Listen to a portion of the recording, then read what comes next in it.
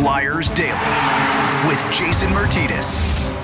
All right, here we go. Flyers Daily for Tuesday, February 15th, as the Flyers get set to take on the Pittsburgh Penguins. Last road game before they come home for 8 straight at Wells Fargo Center. The game tonight at PPG Paints Arena in Pittsburgh, 7 p.m. They'll return home on Thursday to take on the Caps, and Carolina, St. Louis, Washington, Edmonton, Minnesota, Chicago, and Vegas. Now, a couple of those teams there. Remember that we just mentioned the St. Louis Blues, and remember that we just mentioned the Minnesota Wild, because we're going to talk about them right now, along with the Colorado Avalanche. Kind of before we preview the game tonight, let's take a look at the latest news that's out there. And when you look at the NHL, things starting to maybe unclog a bit, as we saw Tyler Toffoli get traded from the Montreal Canadiens to the Calgary Flames. Our old buddy Tyler Pitlick involved in that deal, going back to Montreal as part of the compensation. They also get a couple of picks, a first and a fifth, Heineman and Pitlick to Montreal for Tyler Toffoli. Now, Toffoli a little different because Toffoli has a couple years left on his deal. Very palatable contract, though, just under $5 million.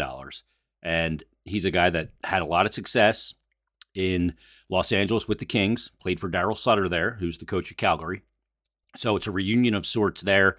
And the deal happens a lot earlier than maybe a lot of people thought it would. But Calgary identified a guy they wanted to go get. They paid a good price. I don't know if it was a premium. The first-round pick is top 10 protected for this year's draft. I mean, Calgary would have to just go absolutely into the toilet for that to be a top 10 pick anyway. But they get their guy. They get Tyler Toffoli. He'll help. He's a guy that, like I said, had a lot of playoff success in Los Angeles. And obviously last year with the Montreal Canadiens before the wheels fell off the wagon this year. And that starts to set the market, kind of. It doesn't really set the rental market because there's 2 years after this one on his contract, so there's some term there. But it's also maybe a little bit of a backup plan at the wing position for Calgary if they are to lose Johnny Gaudreau in free agency this summer. So it kind of serves a lot of different purposes for the Calgary Flames. And then we get this news tonight that is coming out regarding Claude Giroux.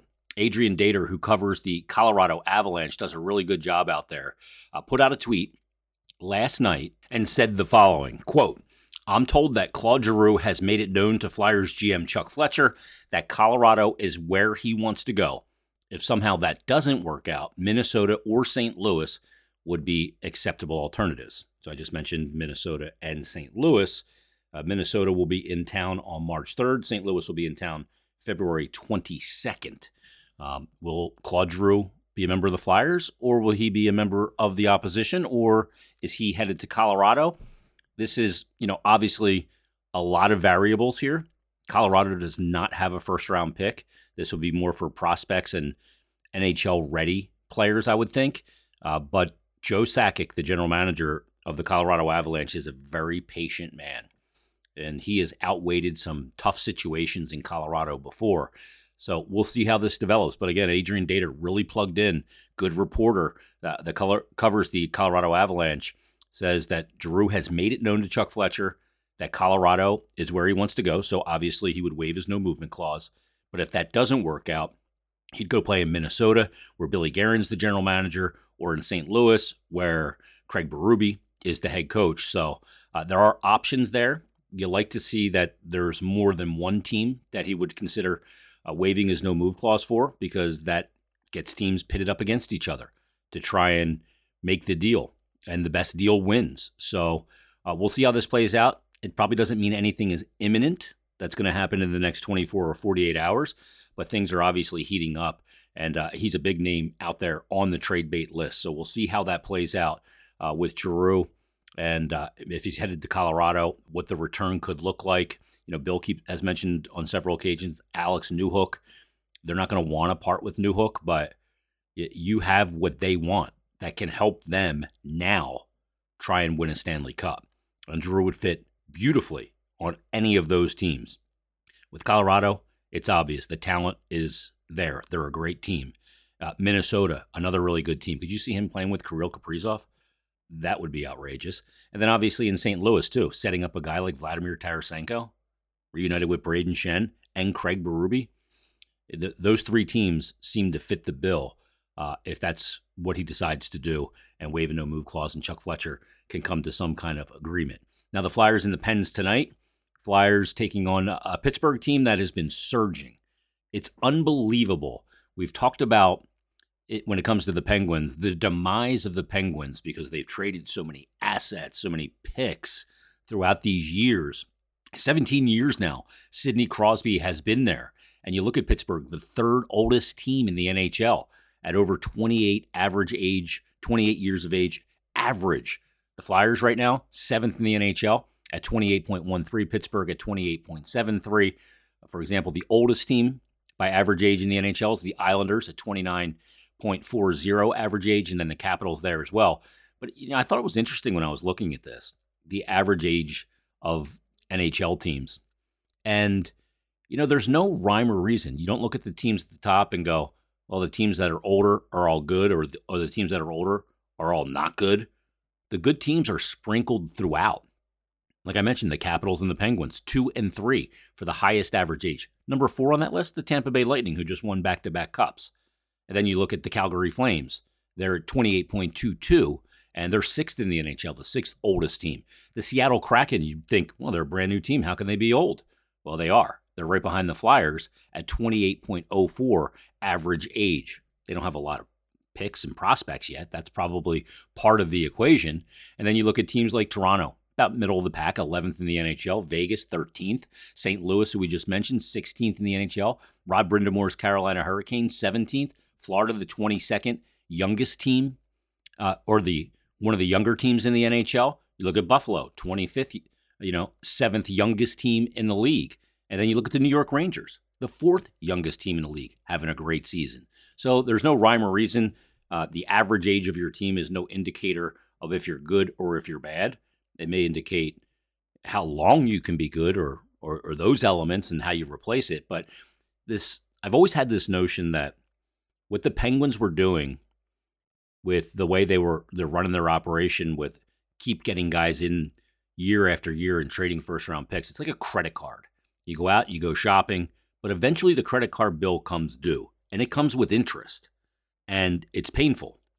You got to pay it off, and it costs you more than you actually should have paid if you had paid cash. And when the credit card bill comes due, it's a tough day. The bill just hasn't come due for the Pittsburgh Penguins. They have found a way to weather it. Right now, they are sitting in the top spot in the Metropolitan Division, 49 games played, 68 points. Yeah, they're 1 point up on Carolina, who's played 46 games, so 3 less games, but 68 points right now, a record of 30, 11, and 8. They have suffered significant injuries this year and weathered that, including Crosby. They're 6-1-3 in their last 10. They've won 3 straight, and they're taking on the Flyers tonight, who are the converse of that. The Flyers in the 8th spot, the bottom spot in the Metropolitan Division, 47 games played, 15, 24, and 8. Flyers with 38 points, 30 points back of the Pittsburgh Penguins. Flyers have played 2 less games. Flyers 2-7-1 in their last 10, and they've lost their last 2, both of those against the Detroit Red Wings. And tonight could be a bit of history being made in Pittsburgh. Sidney Crosby, like I mentioned, has been in the NHL for now 17 seasons. He's played 1,076 regular season games. He has 499 goals, 870 assists, 1,369 points. This is not me gushing over Sidney Crosby, so calm down, people.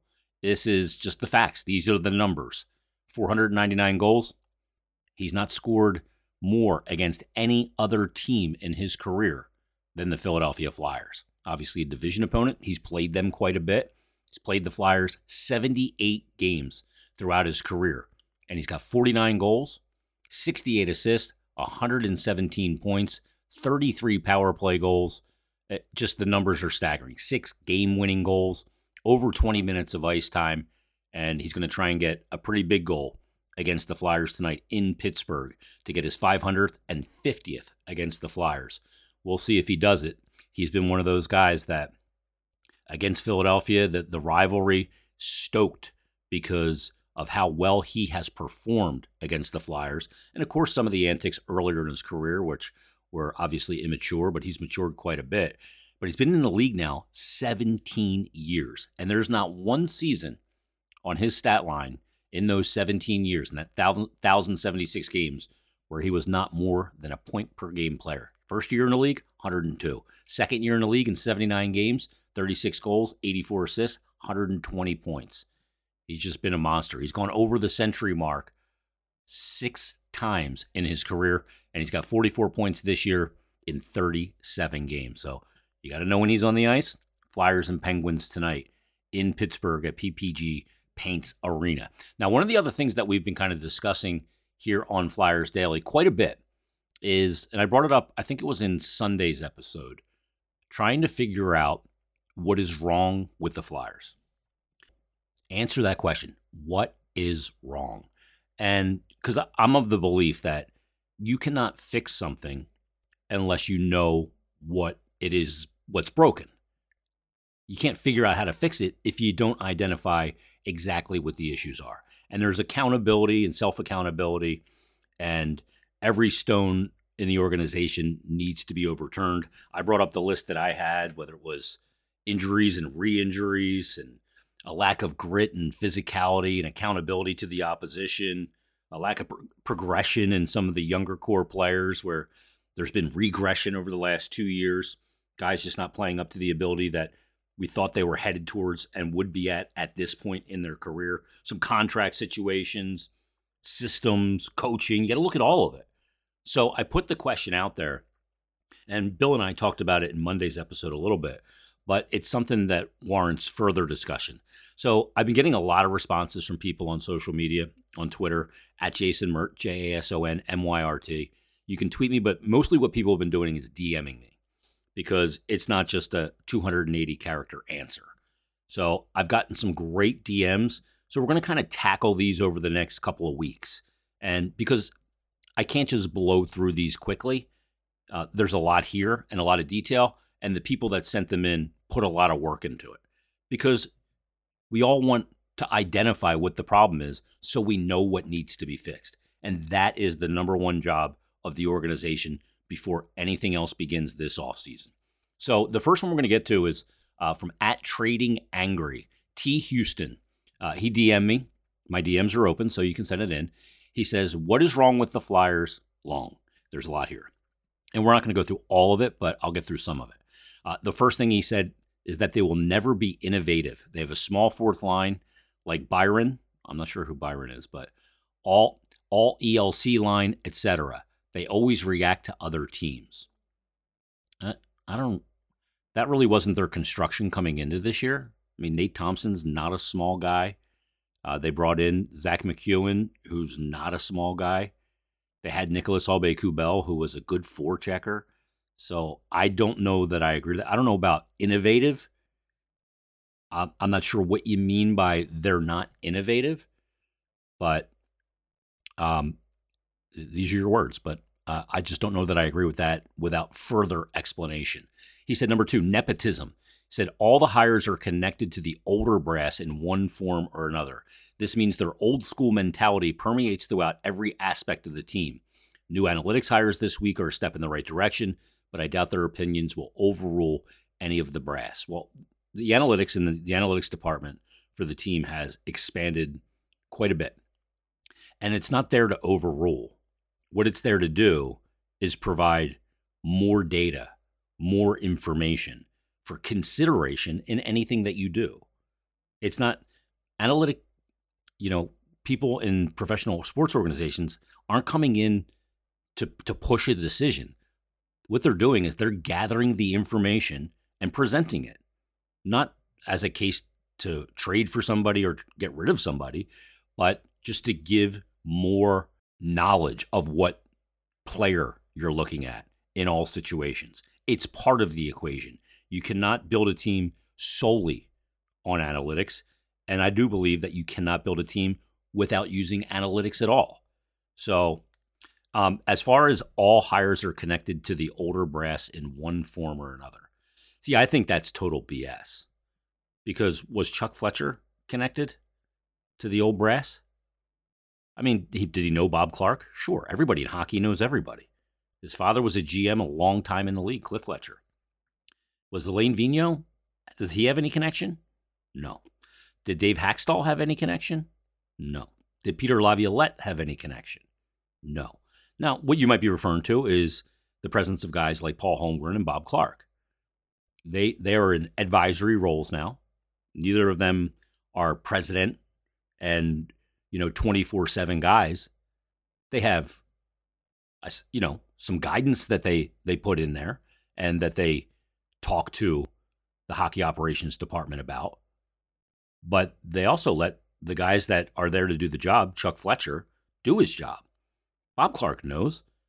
Ed Snyder was once asked, when Bob Clark was the general manager, if he had to tell Bob Clark to do something. Somebody asked him that. Did you have to tell Bob Clark to trade blah, blah, blah? And he said, if I have to tell my general manager what to do, why the hell do I have a general manager? So that's the mentality. So look, every NHL team, just look in all sports for the most part, look in their front offices. Yeah, it's former players and people that are connected that are there in advisory and ambassador roles, sometimes in really big roles. And obviously, when Paul Holmgren was the GM, yeah, he was connected. He played here, coached here, all of those things. Bob Clark, same thing. But of late, I don't know that you can make that case. I don't know that you can say that they're all connected anymore. There's too many cases of people that have come in that are not connected. All right, and I'll read one more here from T. Houston at Trading Angry on Twitter. He said, number 3, development is a failure. They overvalued defensive-only prospects and undervalue and failed to develop offensive-only prospects. Example, Sanheim was told to rein it in by Scott Gordon, and they never even tried to develop his power play game. Something I've actually talked about. I'd like to see him on the power play. He said Ghost had his breakout year when he ignored Hack. Right now, Ratcliffe sees that Z-Mac just tries hard and hits people, and so why should he even put an ounce of focus on his offensive game? Haig was an offensive player at a lower level, but they rewarded him for his hitting. If you play the right way, you're handed opportunity.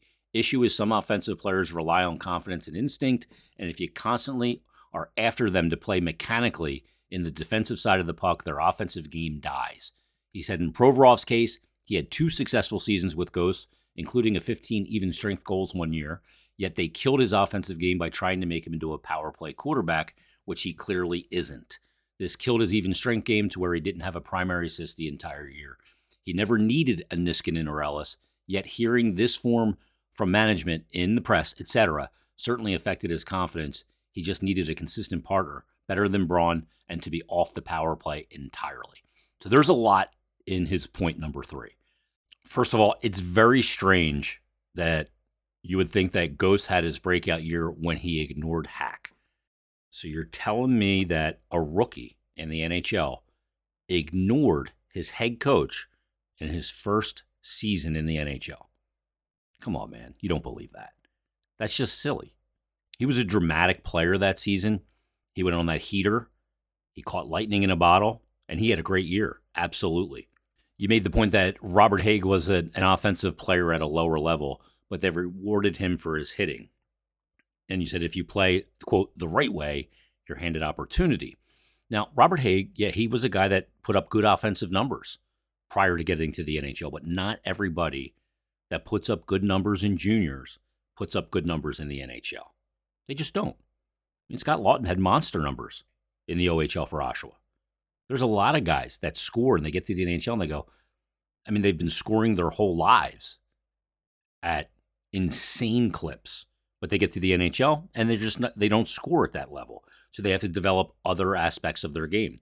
If you recall with Scott Laughton, the first round pick and a guy that had to go back to Lehigh for a year to really kind of reset his mind of what he's going to be at the NHL level. And he realizing he wasn't going to be a scorer. And he had to go down there and work on the elements of being a checking line center or winger in a bottom 6 role. That's hard for players when you've been taken in the first round and you scored in droves in junior. As far as the part about Provorov and saying he never needed a Niskanen or Ellis, yet after hearing this from management and the press, it affected his confidence. Well, if you're on a top pair in the NHL, you can't have to carry the guy next to you on too many occasions. Because the top line that you're being tasked with shutting down is very difficult. And you need to have a good partner. Justin Braun when Ryan Ellis first got hurt this season, moved up to that role at number one on the right side with Ivan Provorov and played really well for a period of time. But eventually, he's not a number one right side defenseman anymore, a top pairing guy. So eventually, that was exposed. Is that on Ivan Provorov that it was exposed? Well, his game kind of went down too, but trying to carry a partner on a top pairing is really difficult. So when you say he never needed a Niskanen or Ellis, but he needed a consistent partner better than Braun, okay, so who is that? Show me what that looks like. Is that a guy like Rasmus Ristolainen? Is he a top pairing guy? That's one of the things that Flyer fans were freaking out about when they traded for him.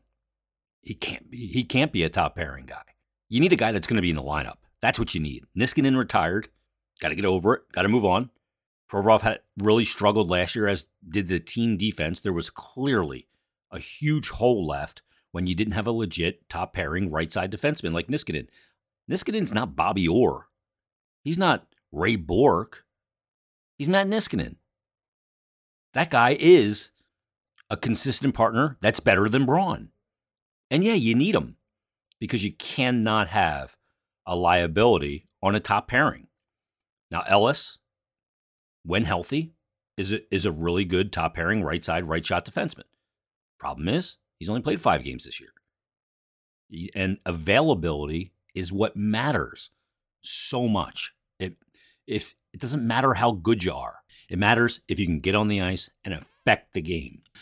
But at Trading Angry, good job. Very, very thorough. There's some questions I have from your submission, and I'll get to some other ones. Nick Roberts sent me a great one, and Paul sent a good one in, and Josh sent some good ones in. So we got some good ones that we're going to go through. And again, if you want to just DM them to me on Twitter, by all means, you can do that as well. Flyers Penguins tonight. Flyers going to try and prevent Crosby from getting his 500th NHL goal, and also try and get a win out of PPG Paints Arena in Pittsburgh. We'll break it down tomorrow on a brand new Flyers Daily.